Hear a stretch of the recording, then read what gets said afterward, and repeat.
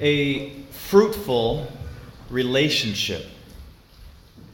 Last semester I met a young man who was not Catholic. His girlfriend was, and she would go to Mass, and he knew about this. And he himself was kind of, open, searching, unsure. And so he asked her, he goes, "Can I go with you?" And so I met him as he came to Mass with his girlfriend. Well, as many relationships do, they broke up. However, he kept coming to Mass. He started asking questions. He started coming by, stopping by the chapel. And now he's taking classes to possibly become Catholic this Easter. The relationship he was in did what it was supposed to do. That relationship led him to the relationship. You and I were made for relationship. It's written into us. In Genesis, we hear today, "It is not good for the man to be alone. I will make a suitable partner for him."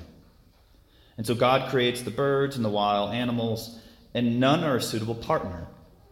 But then from Adam, God takes a rib from his side, which symbolizes the equality. They stand side by side. And so that he creates female, so male and female. So that when the two come back to form that one flesh, the two become one. And in that union, they experience communion. So you and I, we were made for communion. That's why it hurts so bad when relationships are ruptured.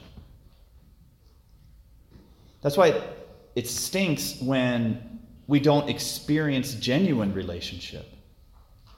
I've had a number of freshmen specifically this year say to me that it's been very hard to get adjusted to college. That they're having trouble making friends, not because, they lack social skills, but because it takes time. It takes being real and honest. It takes wasting time together. And when we compare, relationships back home and friends that we knew for many years, you can understand that it's going to take some time to build those kinds of meaningful and fruitful relationships that we need for life, for joy, for peace, because that's how we're made. So I want to talk a little bit about relationships. And I have a way that I look at this. I say, in general, there's kind of three kinds of relationships. You have friends, and then, which is all sorts of categories within that. And then you have friends that when you cross a certain threshold, and those friends move to what the college students call friends with benefits, that you start to become more involved, right? You have a physical relationship. But then there's a certain kind, there's many types of those relationships, but there's only like a certain kind of that intimacy that leads to new life. And so I want to kind of just talk about that briefly. First, friendship. C.S. Lewis says that friends stand side by side, eyes forward. That it's like I live my life focusing on what's important to me, and every now and then I look around and see who's focused on the same things. And I'm gonna connect with people who have like the same goals, the same values, that kind of stuff. There was a young man said to me one day, he said, "Father, I'm struggling to meet some good girls." And I said, "Yeah?" He goes, "Because a lot of the girls I connect with, they want to like hook up and they want to like party." And I was like, "Oh wow." I said, where do you meet these girls?" And he said, "Well, at parties." I was like, "Okay, I said, "But just objectively, if that's what we're seeking, we're going to find people seeking the same things. If you want something different that's closer to your heart, what is your heart seeking? Like, what are you looking for at those parties?" And so there's different ways to look at friendships. St. Thomas Aquinas says that love is to seek the good of the other for the sake of the other. That as we stand there with a common goal, I want what's best for you. Even if I have to sacrifice, even if I have to suffer, which leads us to Jesus talking about the greatest form of friendship. No greater love has a friend than to lay down their life for their friends. That's the ultimate friendship, right? But I don't need to be married to somebody to have that kind of intimate friendship. But I can experience kind of a communion, a deep intimacy with a friend that we share hearts. We're willing to sacrifice for one another and pursue a common goal together. We all need that. We all need intimate friendship in that way. And then some of those friendships, you move into the next category of, friends, you cross a threshold and now we're intimately involved. Now this is where it gets a little messy, because it's possible to actually become sexually involved with somebody that we don't even know. And in that regard, I would say that's actually not friendship. That's not seeking the good of the other. It's maybe trying to have this person meet some need within me. Like I'm feeling lonely or something. And so, but there is a healthy part of that when it's a good friendship and we start to, hold hands or give each other a hug or, give each other a kiss or something, that it's moving us towards the third category. Now, this is the most intimate communion we can experience potentially on earth. And that is when it's, a guy and a girl come together and they're focusing on the objective of we want to have a child together.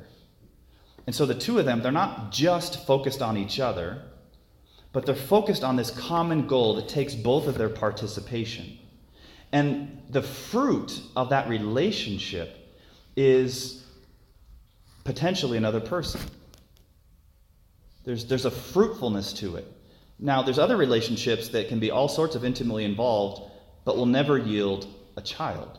And so it's a very unique, potentially powerful relationship that Jesus talks about today. That it's interesting that he talks about children right after talking about a husband and wife becoming one flesh. And that's a distinction. In our world today, we try to combine these categories. Like I said, we confuse them, but they really are kind of three different kinds of relationships. And so why does God do that? Well, our faith teaches us that God reveals us as male and female with the ability to give life, because that's the greatest image or reflection of who God is in his innermost being. That God himself is a communion of persons.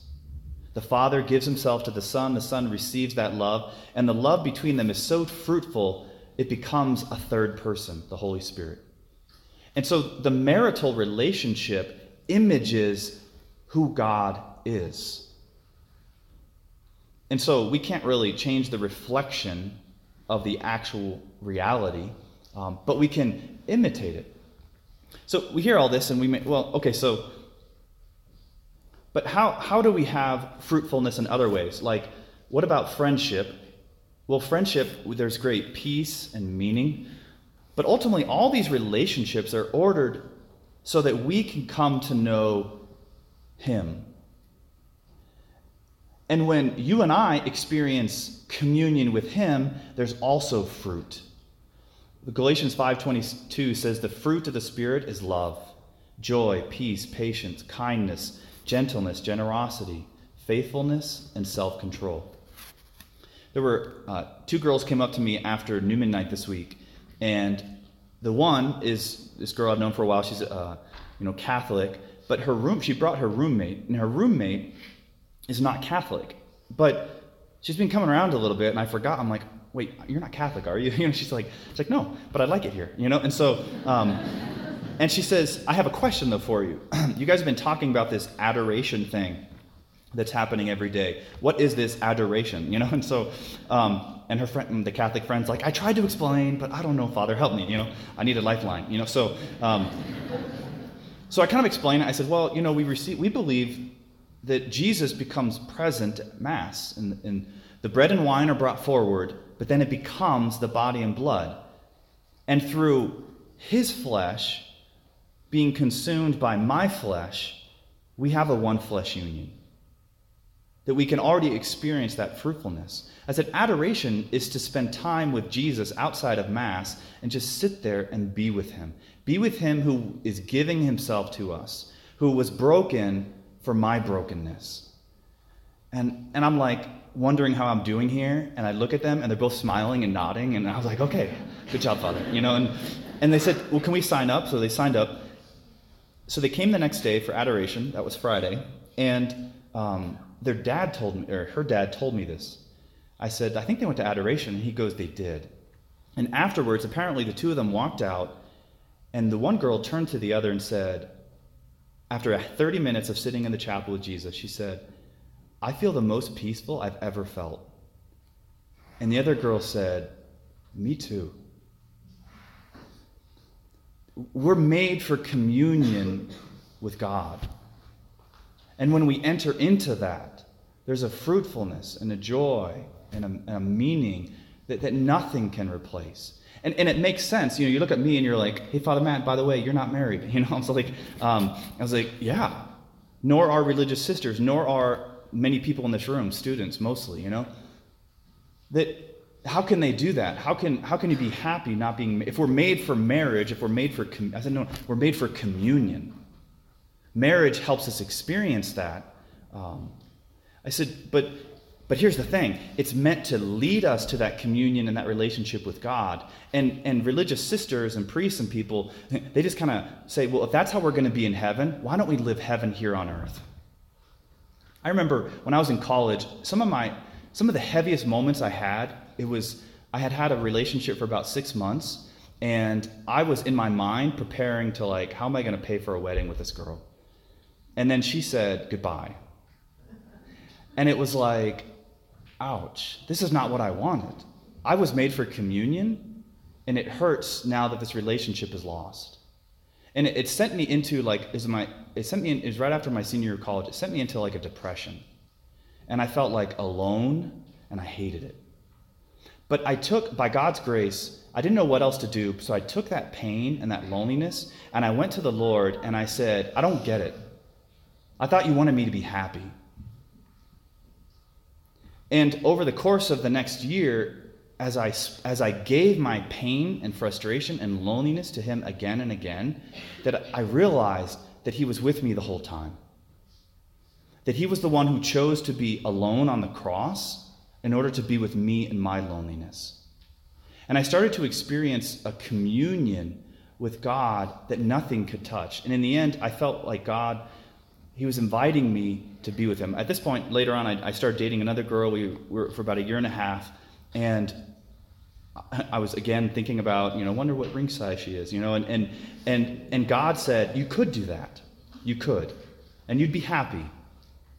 But I want all of you for myself.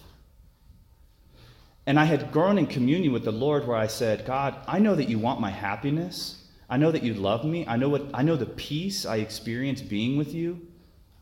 Why would I want anything else? And so I let go of the girl's hand in order to let mine be firmly grasped by his. And I tell you, since being a priest, I've never had a day where I felt lonely. They're like, wow, you must be so lonely. I was like, I fight for my alone time.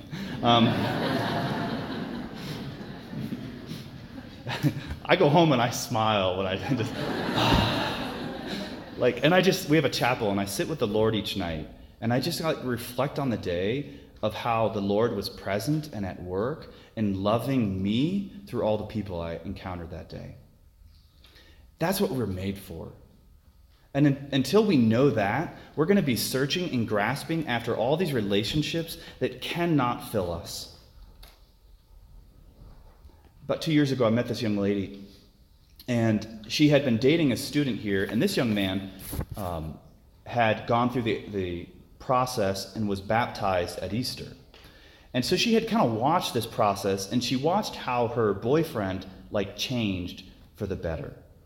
And she noticed that he was looking at the Lord. It's almost like, when somebody stares in the sky and you walk by and you're like, what are you looking at? She starts looking to see what he's looking at. And so she started coming to church with him. She's unbaptized. But she's like, can I go to church with you? And so she starts going to church with him. Well, he goes on, he's baptized. He goes on to graduate and goes off to military training in Oklahoma. And the relationship has grown. And she said, okay, now that now they were engaged at this point, and they could have, like some military couples do, they could have just run off and gotten married quickly. But she said, no, because if this is going to be for the rest of our lives, I don't want to rush it, and I want to take time to pursue the relationship that most matters. And so last year, while he was gone, she went through the process, and then she herself was baptized last Easter. That relationship had led her to the relationship. The measure of how healthy and good our relationships are for us are how much they are leading us to the relationship. And any relationship that gets in the way of that obscures things, where I feel used rather than loved, that needs to go. Because I was made to be loved. That you and I were made for relationship. And when we experience a healthy relationship here on earth, it provides the fruit of feeling safe and loved and cared for. But 1,000,000 times more important is the fruitfulness that comes from the relationship, the communion with our God, who created us, who knows us, who lays down his life for us, so that we can have a relationship that's fruitful.